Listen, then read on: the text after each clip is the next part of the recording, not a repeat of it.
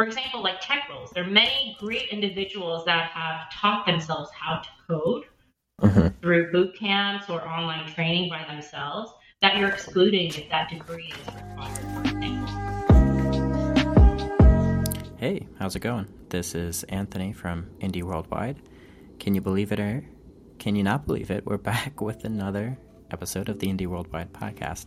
Today I'm talking to Suzy Choi, an early stage founder working on GoodPeople.ai, a startup helping HR and people ops hire more efficiently without bias, getting the candidates that they actually need for the role.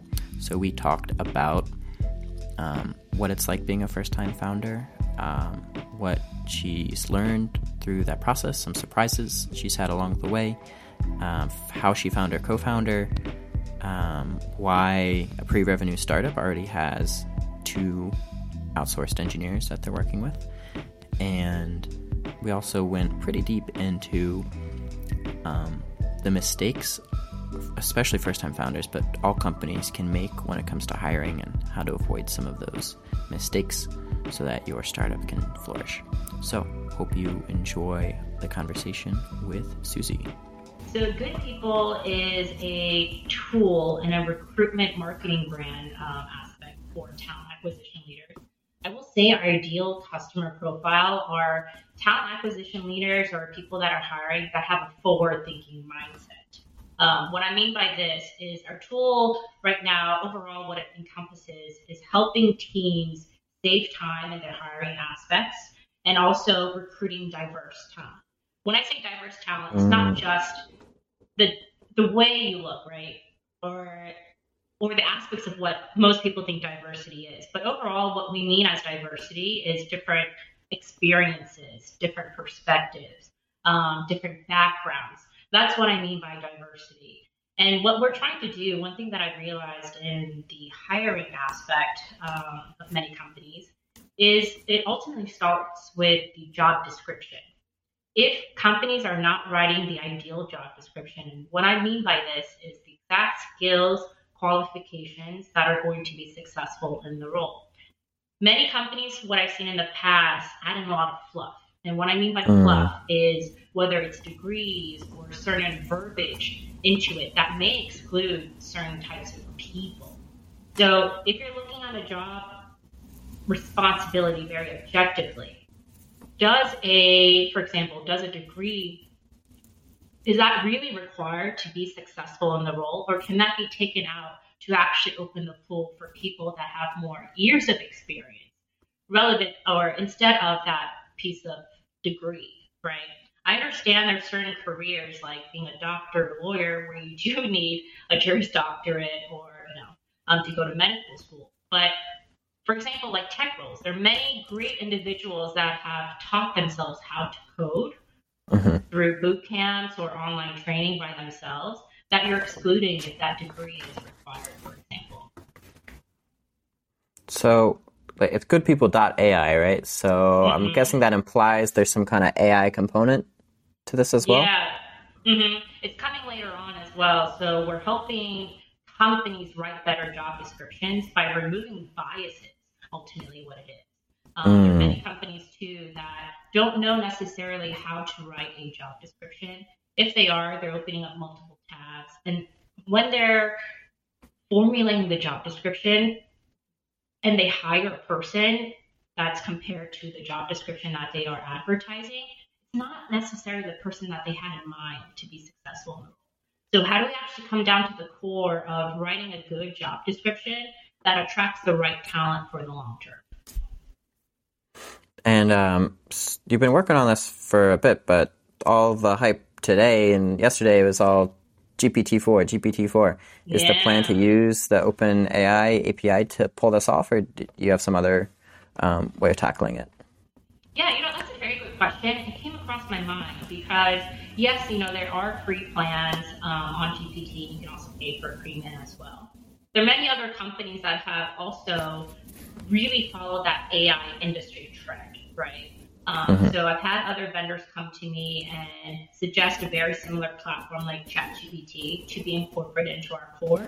That's something we'll probably later on down the roadmap as a possibility, but right now we're working more so on our MVP. So is the main value prop for Good People AI, is it we'll write your job descriptions for you, or is it we'll make the descriptions you already have better? Or is it something else? It's both in a sense, right? If you already have the job descriptions, we'll have real-time scoring to make them better. If you don't know where to even start, you can easily put in, for example, I'm looking for like a software engineer title. And you can pull up different templates as well that have had a lot of success for other companies to use as a foundation or to source from to create your own.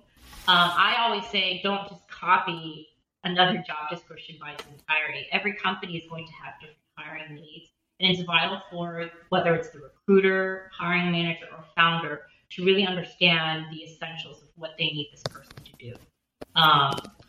That's like our ultimate product. Right now with our MVP, more so, think of it like a Dropbox for recruiters, right? You've probably heard a lot with going on in the economy, and I've heard so many recruiters say like, oh, I wish I had my job descriptions or my templates that I use. With this tool itself, you're able to help with consistency within your job descriptions within a click of a button.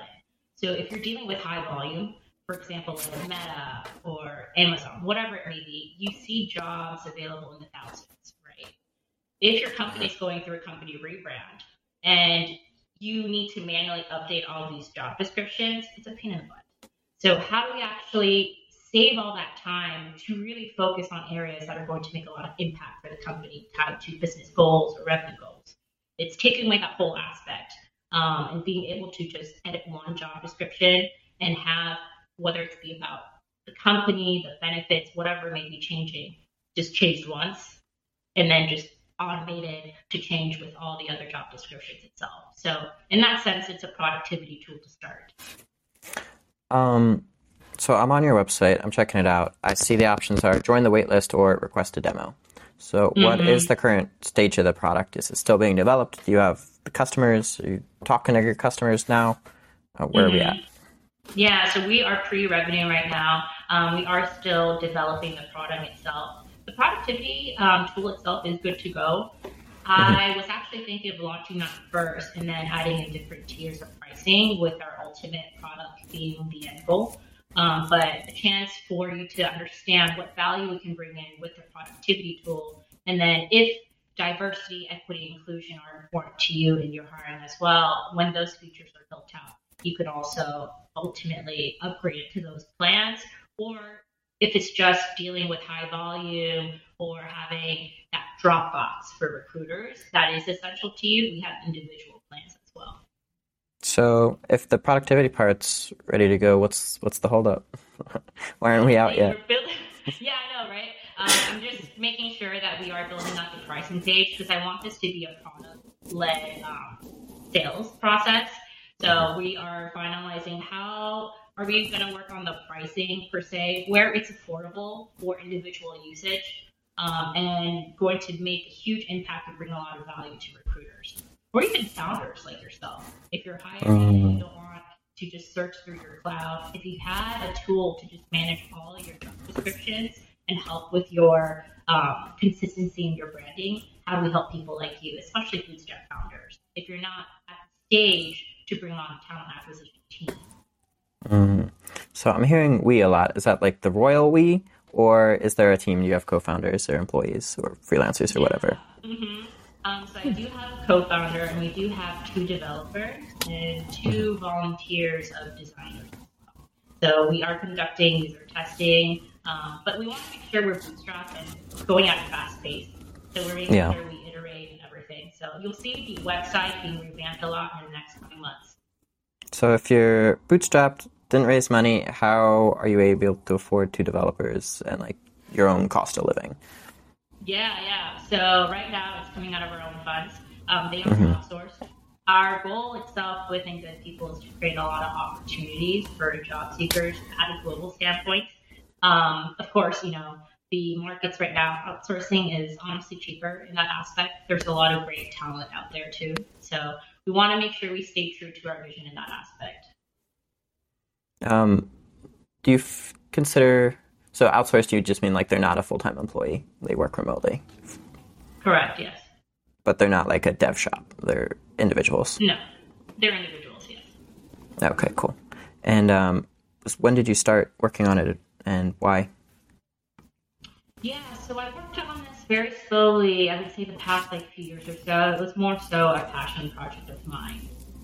The ultimate reason of why I wanted to create this product was, especially with my experience helping startup companies more so focused in the Series A and B scale when they're in that mode of let's hypergrowth scale. I've come in and built the infrastructure.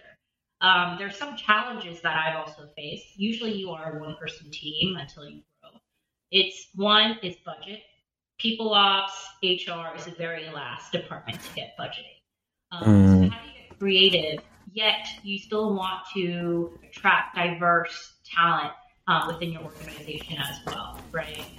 That's a big problem that I came across. Two is being a one-person team.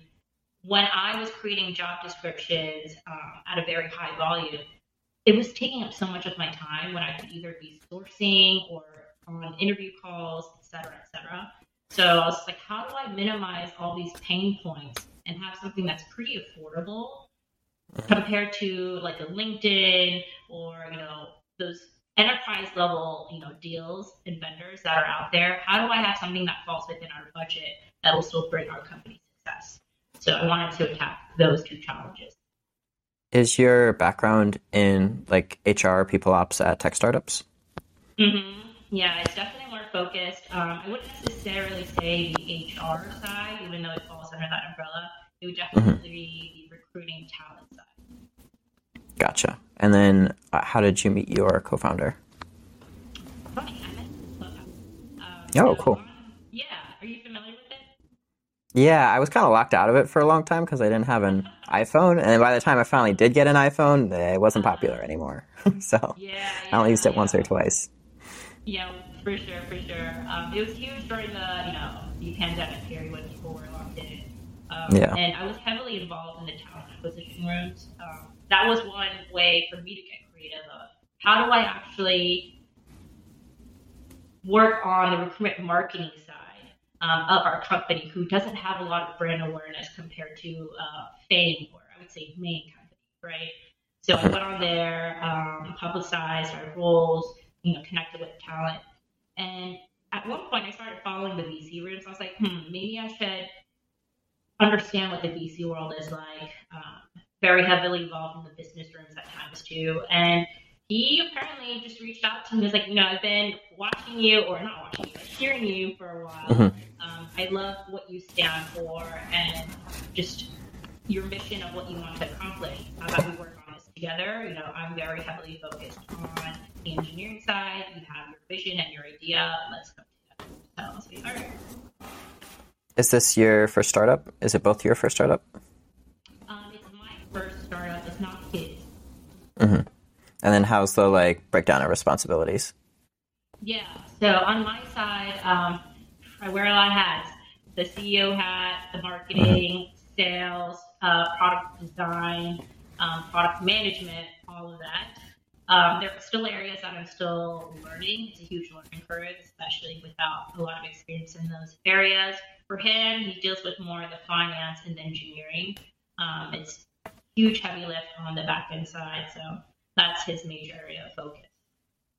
So the plan is to send this out to the newsletter, which has about 4,000 readers. A lot of them are founders. A lot of them work in tech and want to become founders. They're bootstrappers. Some of them are hiring. If there was one ask you could send out to that crowd, the thing that would help you out the most, what would you want someone to reach out to you with? That's a great question. Let me think about it for a second. There's a lot, but if I had to choose one. If they are hiring even one or two individuals for their team as a founder or bootstrapping, hiring is still important. I think many don't realize hiring the wrong person will stop your growth. whatever, growth mindset you have for your company. So if you are looking to hire any position, I would definitely say utilize our product, try it out. If you have any questions, they can reach out to me directly of why is recruiting correctly vital to an organization and its growth. What are some of the most frequent mistakes you see people making, especially in the job description, since that's what your product focuses on? Let's see here. If I were to speak, because your founders are more like in the tech heavy industry, I'll focus on that aspect. They're able to write different technical skills that is required, but I don't think they set out the correct expectations of what makes a candidate successful, right? It's very different with the job description that you see from a Google or Facebook because they have so many different roles. You can focus on a specific area. Mostly in startups, a big difference is you're going to be wearing multiple hats. So are you actually encompassing what this individual will be doing correctly in the role? Or are they going to be wearing multiple hats and you're not portraying that correctly in the role itself? So really being sure of what you are looking for and who you're looking for is really important in that aspect. Is that the kind of thing AI can detect? Would an AI be able to realize that the role is maybe broader than is described? That's a good question. I actually don't know the answer to that.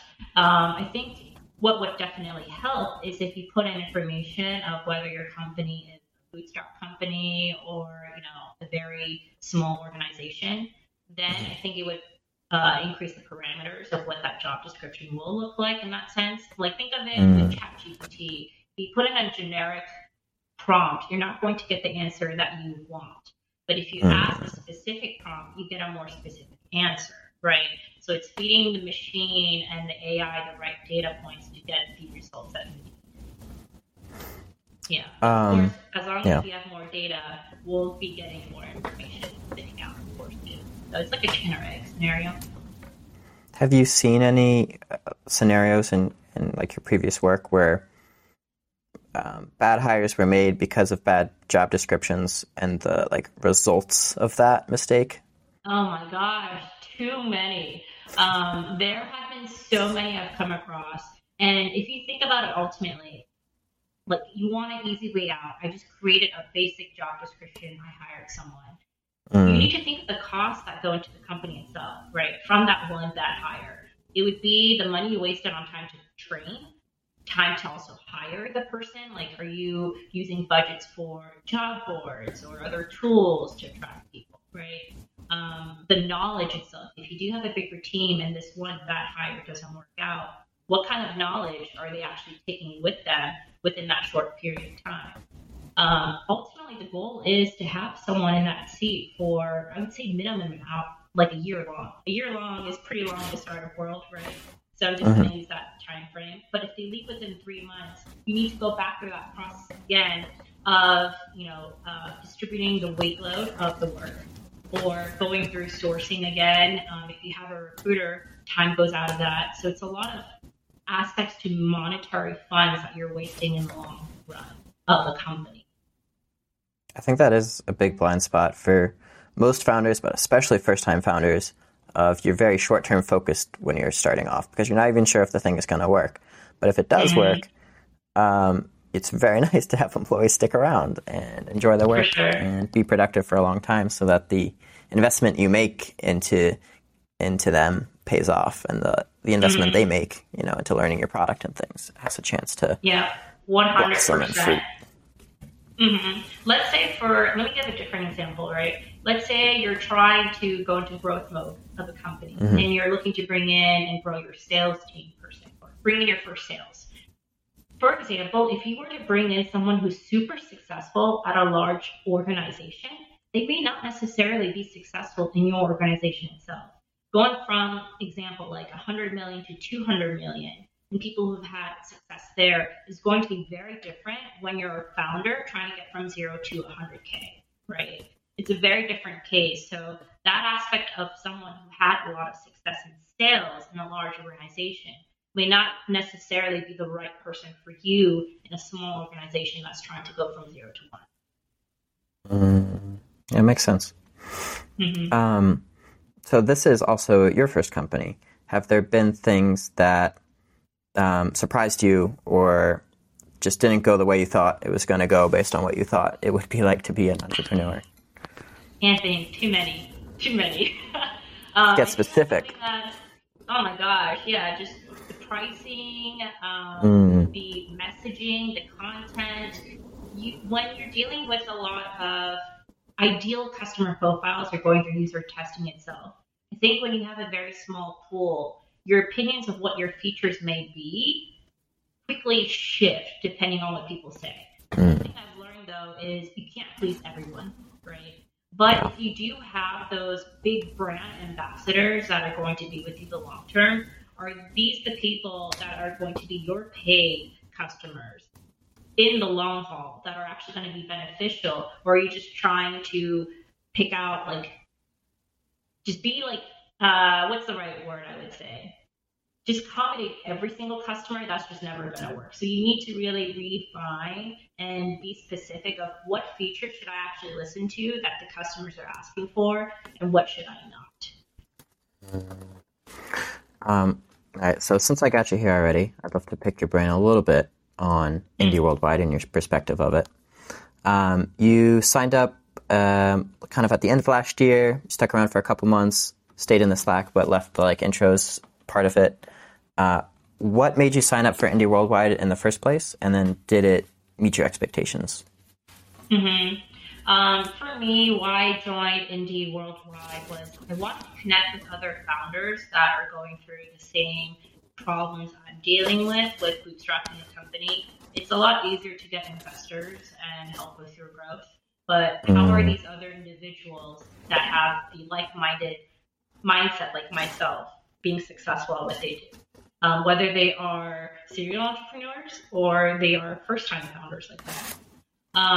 The reason why I kind of fell off on the intro side, I needed to make sure I was more focused. I was having a lot of conversations with different people, but it wasn't necessarily, I think, an area that I needed to 100% focus on per se. My goal right now is to make sure we get from 0 to 1, at least have the first 10 paid customers. mm-hmm. So I needed to just kind of narrow down my focus in the meantime. And once I get that correct, I was hoping to come back. Have you, how are you finding like potential customers to talk to, and how many of those conversations have you had so far? Yeah, so either on LinkedIn, our Slack community for good people has been great as well. There are many people, I think it's more of a long term strategy of recruiters and talent acquisition leaders that have been recently laid off to build those relationships, especially because good people is not yet a well known brand. Of hey, this is what we do on the job seeker side. Now that you understand when you get a new position, you'll see how beneficial our community and the job seeker platform was, so that you may also bring it into your organization later on as well. Because we do have, in a sense, a marketplace that's associated with good people as well. So that was a long What term is plan of that that. marketplace? How does that work? Yeah, so we have a Slack community that has now grown over to 1,500 users within the past couple of months. We're trying Nice. to move everyone over to our website as well. The Mm, community address that the jobs that we share on Slack is a little hard to look for and research. So if there is a website where it's more organized, it'd be beneficial. So what the marketplace initially is going to do for job seekers is we're trying to democratize information, working towards pay equity as well by sharing information regarding demographics, not just demographics of a company, but of a team as well. A lot of research and surveys that I've done with the community members too is, especially as women, they hear that a company may be diverse, but then when they go to their actual team, they're the first female, right? yeah. So they would prefer that information up front to see the breakdowns. So they're not surprised, but their expectations are set correctly. Also, if you go to our website as well, we only share roles that have salary ranges that are provided. We want to make sure that we're moving towards a more equitable hiring process. So those are our main roles that we focus on there, whether it's remote or within the US, but sharing all information. Like think of this as a one source of truth for job seekers. So rather than going to Glassdoor, LinkedIn, etc., you have everything on that company profile to see their open roles and see if this is ultimately a good fit for me. From talking to those initial potential customers and the people in your Slack, did your idea change? Are you still working on the same thing you set out to work on in the beginning? And if it did change, how? Yeah, I would say ultimately the business model is the tool itself, right, of Good People. The reason why I would say the marketplace came to fruition is as a recruiter, I've had so many people reach out to me, right? Recruiters get thousands of LinkedIn messages all the time asking for help. And more so, I was thinking of doing this pro bono, but I'm like, I can't help every individual. How do I help everyone all together itself? And that's where the idea of the community came together.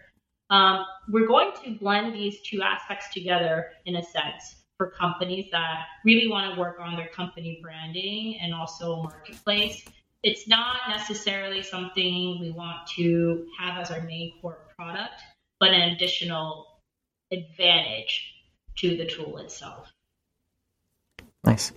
All right, we're at the half hour, so I don't want to steal too much of your time, but thank you so much for giving me a little bit of yours.